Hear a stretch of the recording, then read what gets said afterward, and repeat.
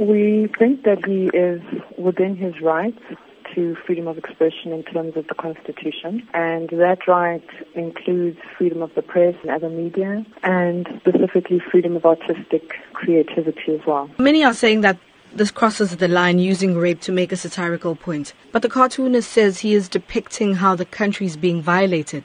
But is it a responsible way to do this? So we would look at the limitations to his right to freedom of expression or his right to express himself artistically or creatively in terms of what the limitations are in terms of the freedom of expression clause in the Constitution. So the right to freedom of expression excludes anything that is propaganda for war or any kind of expression that could be seen to incite imminent violence or be advocating hatred based on someone's race or ethnicity, gender, religion, and that also constitutes an incitement to cause harm. You say he's well within his right to post and express himself that way.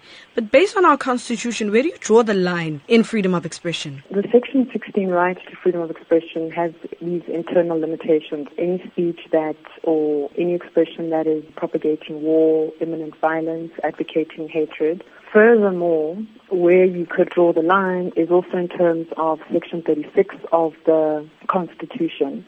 And if you're going to limit a particular right, you need to do so in terms of the limitation clause, which indicates that that limitation should be a reasonable and justifiable one. And how do you balance equality and freedom of expression? We would look to what the Constitution says to us in terms of balancing certain rights. So there isn't one that takes precedence over another. So you would have to look at then the general limitations in terms of Section 36 of the Constitution. What are some of the things that people should be mindful of when posting or commenting on social media regarding controversial topics such as these ones? The challenge is that the right to freedom of expression is a constitutionally protected right. So the parameters, if you wanted to draw any, would then be in terms of looking at any depiction or any expression in terms of, is it something that can be said to constitute propaganda for war?